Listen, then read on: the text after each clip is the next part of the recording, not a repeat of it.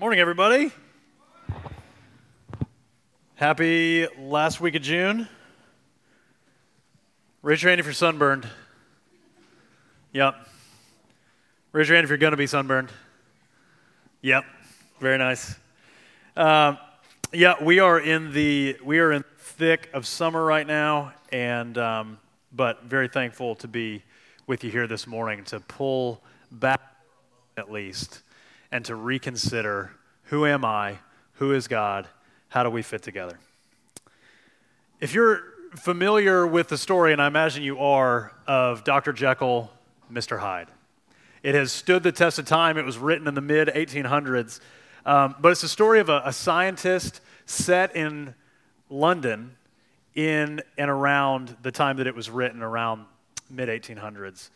And it was about a scientist who was curious about what he called his second nature, about the darker side of himself. And so he wanted to investigate this darker side of himself, so he created a potion that would allow him to become an unrestrained dark side of himself, known as Mr. Hyde. Unrestrained evil with freedom from conscience. That's what Mr. Hyde was. This benign experiment, though, very quickly goes off the rails. What started as an experiment that was very controllable begins to go completely awry. He loses control of Mr. Hyde, and when Mr. Hyde comes in and when Mr. Hyde goes away, it spins to the point of multiple people being murdered by Mr. Hyde. It gets to the point where Dr. Jekyll says, I'm done with this. I resolve, no longer Mr. Hyde, no more. And so he puts on a happy face, and a couple of weeks go by, and he's smiley, and it seems like he's got this Mr. Hyde thing lit. Until one day, he's talking to a couple of his friends through a window, and something begins to come over his face. Physically, Mr. Hyde looks different than Dr. Jekyll did, and he turns in that moment with his two friends standing right there into Mr. Hyde. And very quickly, he realizes what's happened. He shuts the doors real quick. A couple more weeks go by. Nobody sees him. Nobody hears from him except his house servants that were helping clean his house and cook his food and all those things. They start to hear a new voice. And that voice is no longer of Dr. Jekyll, but it is the growly, putrid voice of Mr. Hyde. And then eventually, it goes quiet. The door gets opened, and he's killed himself. Because the only way that Mr. Hyde would go away is by his death. The duality then of good and evil, we feel this. The reason this story has stood the test of time is because it is so true to our experience. It's so true to our reality as humans, right? And stories like this have been written and told throughout generations. It goes all the way back to, like the Greek god Dionysus, who had kind of these two faces. Or bring it into our day, the Batman villain Two-Face. Or take it to Marvel, you got the Marvel character Venom or Green Goblin. It's these two-sided characters who are at war internally with each other, this one personality with the other. But every story has this one key characteristic. The key characteristic is that when evil wins is when the fight stops. And that is very true in the Christian life as well. The passage we're about to read describes sort of a Christian understanding of these two personalities that find their way inside of ourselves. And if the gospel changes everything, as this series purports it to be, then it has to start with changing us. And so as we wrestle with what that looks like for us to change from the inside out, let's hear Scripture on it. So, Galatians 5:16 through 26, I believe Catherine Singleton is going to come up and read for us.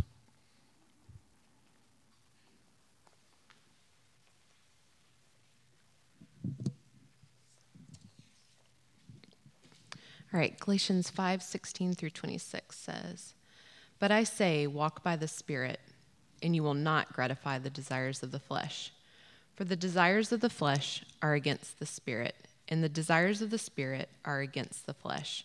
For those are opposed to each other, to keep you from doing the things that you want to do. But if you are led by the Spirit, you are not under the law. Now the works of the flesh are evident: sexual immorality, impurity, sensuality, idolatry, sorcery, enmity, strife, jealousy, fits of anger, rivalries, dissensions, divisions, envy, drunkenness, orgies, and things like these.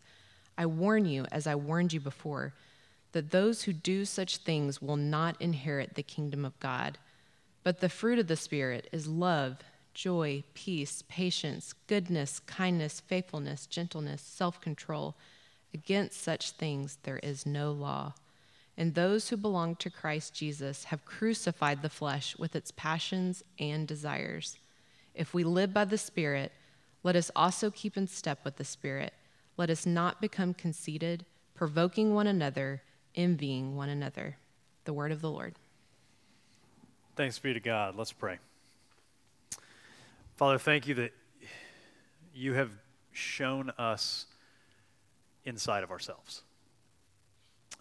We are a mystery to ourselves. And so much of what our hearts do are not what we want them to do. And so much of what we want to do is not what we end up doing. Help us. Holy Spirit, come even now. Speak to our hearts. Call us out of darkness and remake us in the light of your Son. We pray this in Christ. Amen. I'm Jeremy, by the way. I have a bad habit of not doing that when I get up here, but I also have the privilege of being one of the pastors here, and I just forgot to say that earlier, so forgive me. My bad. So last week, to kind of hinge on where we were, last week we were talking about our identity being changed by the gospel. So from orphans and slaves to sons and daughters. And as that identity now is shifted from one to the other in Christ, so now our inside begin to match what is already said to be true of us on the outside according to God. So that's what we're talking about today, our heart catching up to the reality of what God already says that we are. So as reconciled children, as his ambassadors in a war-torn world, war-torn inside and war-torn outside, we now have this dual nature inside of us. And what Paul describes as the sinful nature, he calls the flesh. That is the old nature that dwells inside of us, that is constantly pulling us in a direction that we don't necessarily want to go. Other times we don't. But now, that's not the only thing that governs us. Now, in Christ, as we have a new identity, he also gives us his Spirit.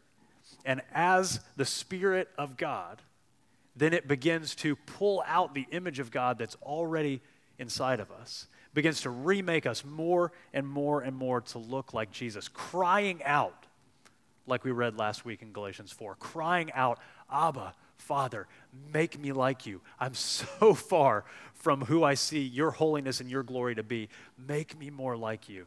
And he does, as his dearly loved children. He does. Prior to this passage, prior to the Holy Spirit implanting in us a new nature, we just got one. And that is the sinful nature. And from the time we are born, it is constantly pulling us around from one place to another. But here's the point. The main thing that I want you to hear this morning. If you find inside of yourself a fight, if you find inside of yourself a tension between who you know God is calling you to be and who you are, that's a good place to be. Welcome. That's healthy Christianity. Because here's the misunderstanding. What we tend to think of as healthy Christianity is, oh, I got that flesh thing licked. Like, I took care of that. I left that 30 years ago when I walked that aisle. But no, this is a moment by moment crucifying of the flesh, putting it to death, putting on the Spirit, walking in that. That's the picture that is in front of us today. And so constantly be fighting that fight, to be battling internally with ourselves is a good thing. And so if there are days where you just feel crazy because everything inside of you is screaming in one direction and everything you know you should be doing is going in the other direction, if those two things feel like they could almost tear you apart, the Spirit is at work. You are alive to God. If there's no fight in you, that's a bigger question. Is the Spirit doing anything? Has the Spirit come into me, or is this just something I'm mentally assenting to? True belief, true faith comes with it true transformation. The fight is worth it. The fight is real. That's where we're going. So, we're going to hit these two main themes that the passage goes after. One, working by the flesh. Two, walking by the Spirit. And there's a difference between those two. So first, throughout the book of Galatians, to catch you up, since we're just kind of parachuting into the middle of this book, throughout the book of Galatians, the idea of works comes out quite a bit. Here's a couple of ways that works get talked about. Galatians 2:16. A person is not justified by works of the law, but through faith in Christ. No one can do good enough in and of themselves to make themselves right with God. Nobody. Not Bono, not Mother Teresa, not Gandhi, nobody. Not even Dave. No one can do enough good to be right with God. Why? Fast forward to the next chapter, Galatians 3, verse 10. Because all who rely on works of the law are under a curse. For it is written, here's the curse. Cursed be everyone who does not abide by, here's the word, all the things written in the book of the law and do them. So it's just this easy. The summary that Jesus gives of the Ten Commandments: love God, love neighbor, all the time. That's easy, right? Love God, love neighbor, all the time. How'd it go this morning? How'd it go this past week? Probably some good, probably some bad. Love God, love neighbor all the time. Now, add to that something else Paul says in the book of Romans: whatever does not proceed from faith is sin. There are many people who are, relative to other people, good people. What those three passages sandwiched together tell us, though, is that good people relative to each other are still not good people in comparison relative to the holiness of God. And so to be good is not enough, because there is no goodness that can get you to Him, because unless you've covered the whole thing all the time, every day, your whole life, you can barely make it through a couple of minutes. That's the standard. Here's where we fall. That's the picture up to this point that Galatians has been painting. And naturally, inside of ourselves, when we are born, you've heard that image or that phrase, you can't squeeze blood from a turnip? Your parents will explain it later. Oh, you're my kid. I'll explain it later. Meaning, you can't make something be something that isn't that thing. You can't squeeze blood from a turnip because blood doesn't come from turnips. You can't squeeze good works out of a dead person. You can't squeeze good works from an unconverted person. You can't squeeze truly good works out of a person who is not indwelt by the Spirit, because that's where good comes from Him. Not something I can squeeze out of myself. Because of Adam and Eve's sin, passed down generation to generation to generation, we are born like that. Baby, we are this way. Martin Luther calls this the bondage of the will. When we are born, we are bound to one will inside of ourselves, and that is the will of me. And I go where I want to go. I do what I want to do. It does not take long in the child rearing process to realize that is just naturally how it happens. And then it doesn't stop. You just get older and you get more talented at it. Our wills are bound naturally to self, to flesh, to me. So the works of the flesh then just flow out of that. They flow out of self. It's what self wants to do. And so we have this whole list that was given with some very uncomfortable words in there. There are 4 big categories, though, and I'll just hit those 4 big categories as a way of self-reflection, even in your seat, right here in the moment. These 4 categories: sex, religion, illicit conflict, and illicit consumption. All good things in and of themselves, twisted, though, internally, which is what every sin is. Which of those 4 categories, as you even read through that list again now, which category plagues you most right now? And here's the thing. This is not an if. This is a when. Right now, what is it? The assumption is that everybody in this room, from what this passage is saying, is going to be struggling with something. Probably many somethings compounded one on top of another. What would you say that is for you right now? Pornography, lust, worship of money or image or success, bitterness, strife, anger, impatience. You're on a hair trigger. That's me right now. Too much beer or ice cream or those purple Doritos.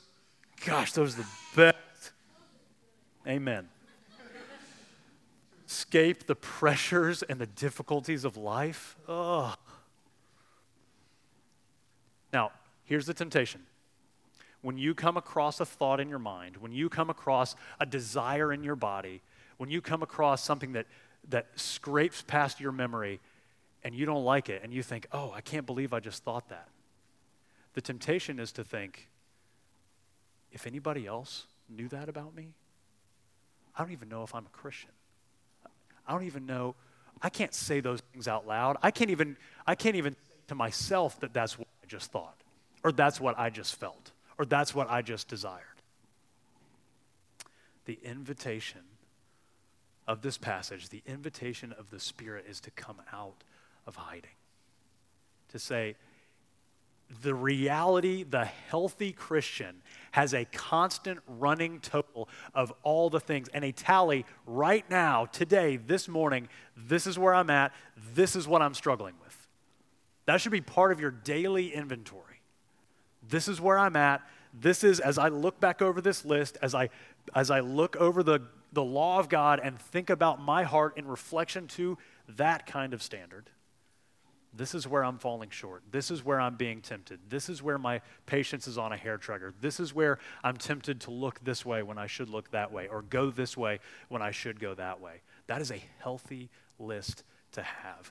Build that into your Christian vocabulary. Build that into your prayer life. Build that into your journaling and your time in the Word. Build that into how you are receiving the Word even right now as you sit here. All those ouch points are good. They're good starting points. They're good points to say, that's what I don't want. Holy Spirit, change me.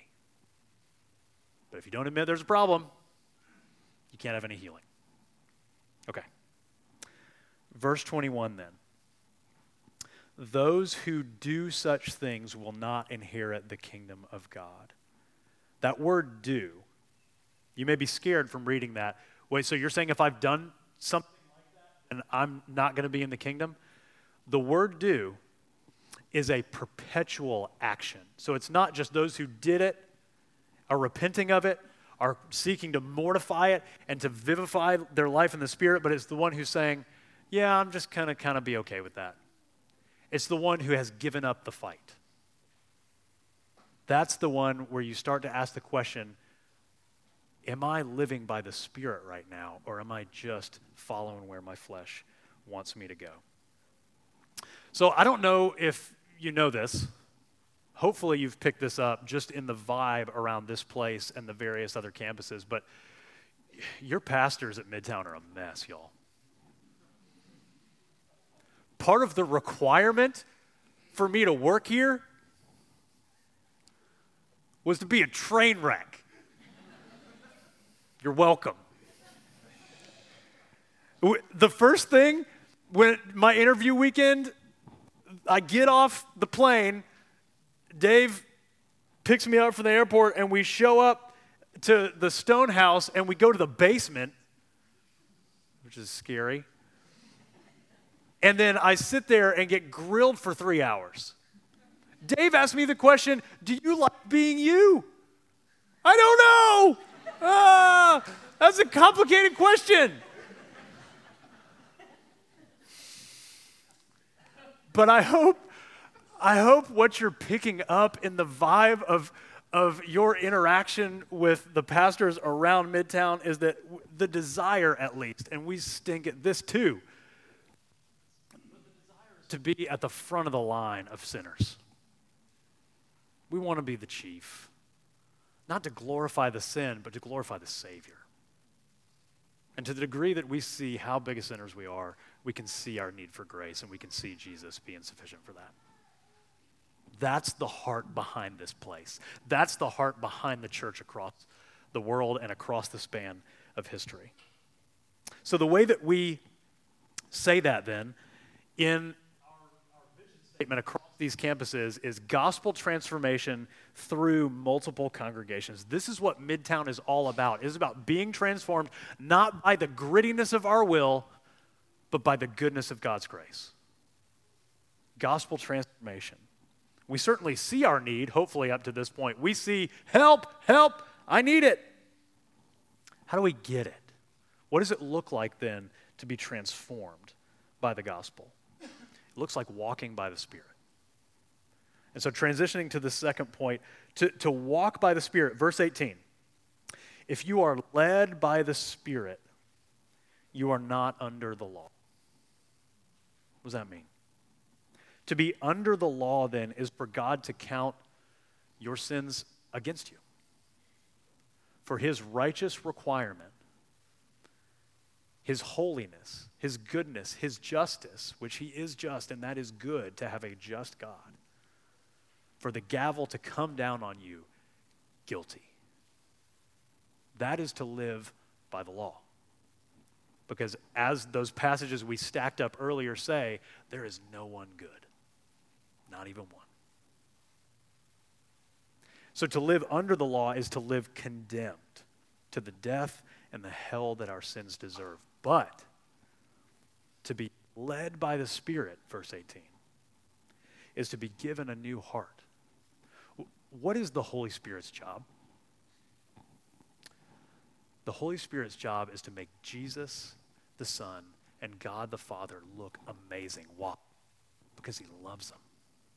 The Father, the Son, and the Spirit are in this mutual love fest. Before anything else was, there was love, Father, Son, and Spirit. And so the Spirit's job is to make them look great. So if love is his motivation, then for the Spirit to come into you, the primary outcry of your heart, like we saw, Abba, Father, I love you, I need you, help. When the Spirit of God comes into the life of a believer, that is what begins to happen. And then out of love for him, out of a new understanding, a new heart that's been put out of you or put into you as the old heart is being exchanged one for the other, you begin to see things differently. You begin to see, I think I can actually believe what this thing says. I think I can actually believe that there was a man who was also God whose name was Jesus. I think I can actually believe that he lived a perfect life for 33 years. We just confessed, or at least I just confessed, I can barely do it for 2 minutes. He did it for 33 years. Perfect. Not only in action, but in heart. How amazing is Jesus? So to believe in that means he did that for a reason. And that reason was love, and the object of that love was me and you. He lived this perfect life to say, this is now my record and it is for you. The righteous requirement of the law, I did it. It's complete. Check here. And then let me take your flesh, your sinful record, and I'm going to nail it to the cross. That's what the move of the cross is. And the Holy Spirit comes into our hearts and helps us to actually believe, whoa, I think that's actually possible. In fact, I think it's true. And I don't only think it's true, but I think I had to have it be true for me. Not only to live by the Spirit is to believe that that is true, but is to believe that he did not do that out of duty, but out of love for me. It is supernatural to believe that God loves you. Do you believe that? That is a gift of the Spirit to believe that God loves you.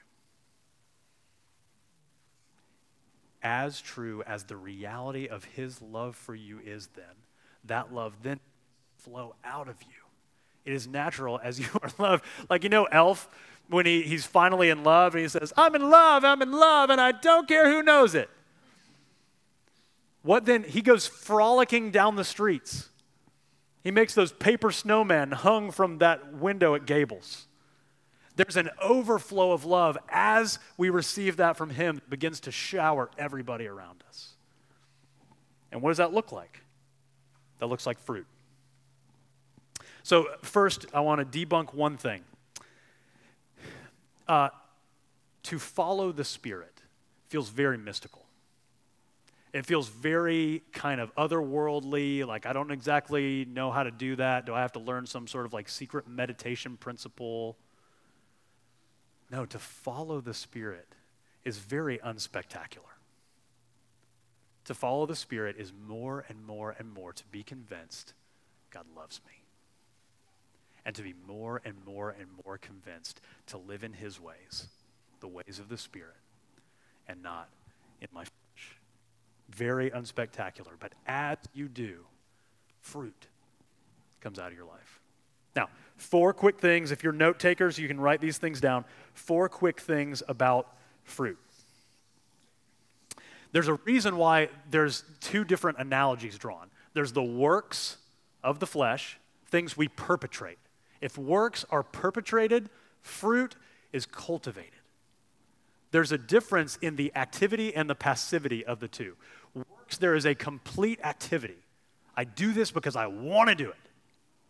Fruit is a little more a push and a pull. So maybe this would be a way to illustrate it. 1, fruit. You can't force it. But you can set an environment for it to grow in. There's a difference between good soil and bad soil. And so just like real fruit, there is a cultivation that you can begin in your life to till up the soil, to get out the rototiller and to look at your heart and to say, I hate that, I hate that, I hate that, and to more and more repent of those things that are of the flesh, to push those things as far away from you and in obedience to Christ begin to move the other direction.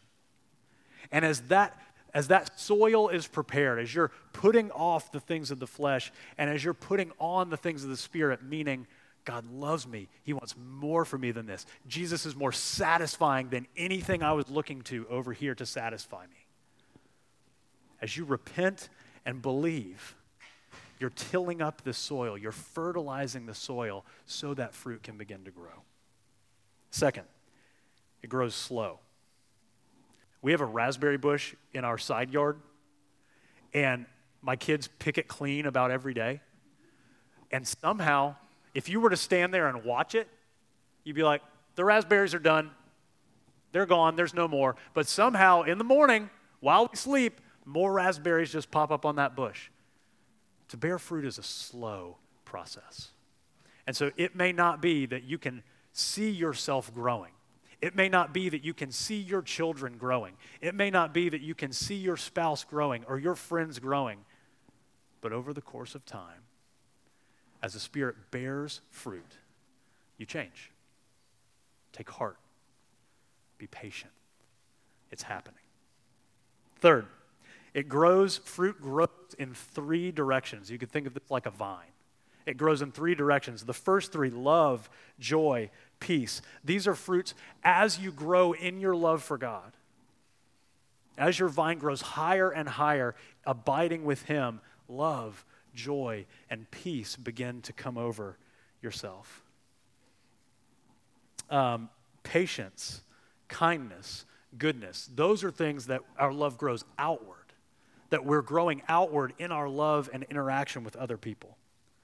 And then finally, faithfulness, gentleness, and self-control. Those are inward character traits that we grow in as God's love and love for other people begins to soften our stony hearts. Last, so you can't force it. It grows slow. It grows in three directions. And last, there's just one fruit.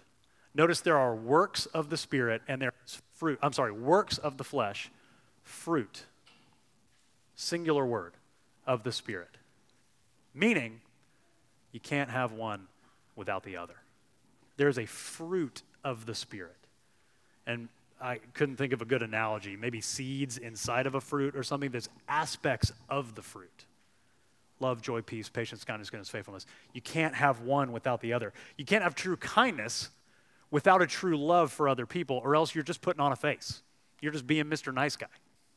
Or you can't have true gentleness without goodness, or you're just being a pushover. And so to consider the way that fruit is born in us, it is those four things. Can't force it, grows in three directions, and there's really just one. Well, let me end here. One of my favorite books that C.S. Lewis ever wrote is a book called The Great Divorce. Wonderful, wonderful, wonderful book. Highly recommend it. But there's a scene. The whole thing's an analogy. But there's a scene between this sort of ghostly man who's somewhere between life and death, or life and eternity. And he's got this little red lizard on his shoulder. And this little red lizard is whispering in his ear all sorts of lustful thoughts, all sorts of things that, don't you wish you could? Don't you wish you could? Why don't you just do this? Why don't you just do that? And an angel approaches. And as the angel approaches, the man can almost not look at him directly. This angel is so bright, and there's almost a heat coming off of him that he's put off by it. And he says, come no closer. Angel comes and stops and says, do you want me to kill that lizard? And the man responds, no, it burns. Don't get any closer. And then you hear the lizard with his tail whipping on the side of the man's shoulder saying, I'll be good. I'll be so good. I won't do it anymore. I'll be innocent. I promise. And then the angel pursues. And the man screams, it burns. It burns. And he grabs the lizard and he crushes it in his hand and he drops it on the ground.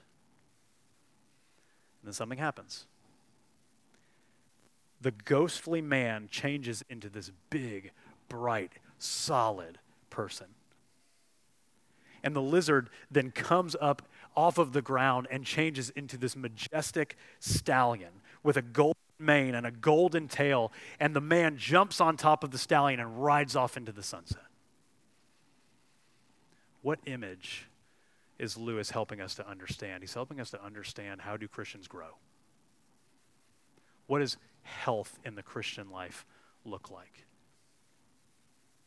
It looks like all of those little places, all of those little red lizards whipping their tails on your shoulder, being grabbed by the Holy Spirit and thrown onto the ground. But that's not the end of the image.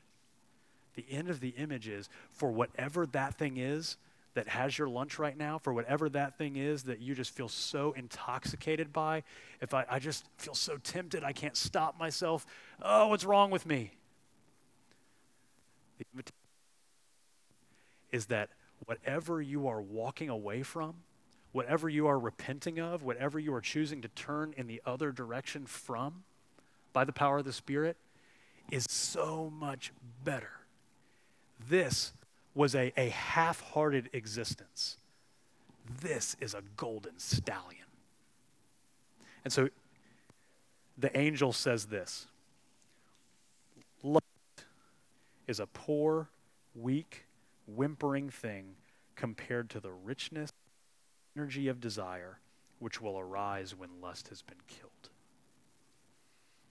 The invitation, whatever it is that you find yourself in the fight with today, is that with the Spirit's help, you put those things to death and walk in the direction of the Spirit, both actively with all of your will and passively asking for more power to do that which you cannot do in your own. What is being grown in your life is so much better than what you're leaving behind. The control that grips you right now can be turned into a life of open-handed faith. The despair that plagues you every morning when you wake up can turn into a life of patient waiting on the Lord. The bitterness that you cannot stop spewing on everyone in your family can turn into a full-hearted love, full with God's love for you, full with his love for others. So Mr. Hyde has to die. Let me close with verse 26. Those who belong to Christ Jesus have crucified with its passions and desires. That doesn't say Jesus has crucified it. That says we actively have a participation where we are crucifying all of those fleshly things that we still find in and of ourselves. And by his death and resurrection, so are the very things that die in us: new resurrection, new life, fullness, love, joy, peace, patience, kindness. Count them all.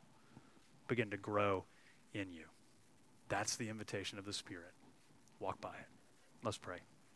Father, we need your help. Goodness. As I look back at my past week, I find myself hiding. I find myself ashamed. I find myself guilty and regretful. And I imagine many of us are in the same boat. Find us in that. And with a gentle hand, guide us out of our desires and replace them with true and better ones. Desire for you. Desire for true communion with you and true love for our neighbor. Nothing is better, and yet we think everything is better. Convince us otherwise by your Spirit's power, even as we sing now. We pray in Christ.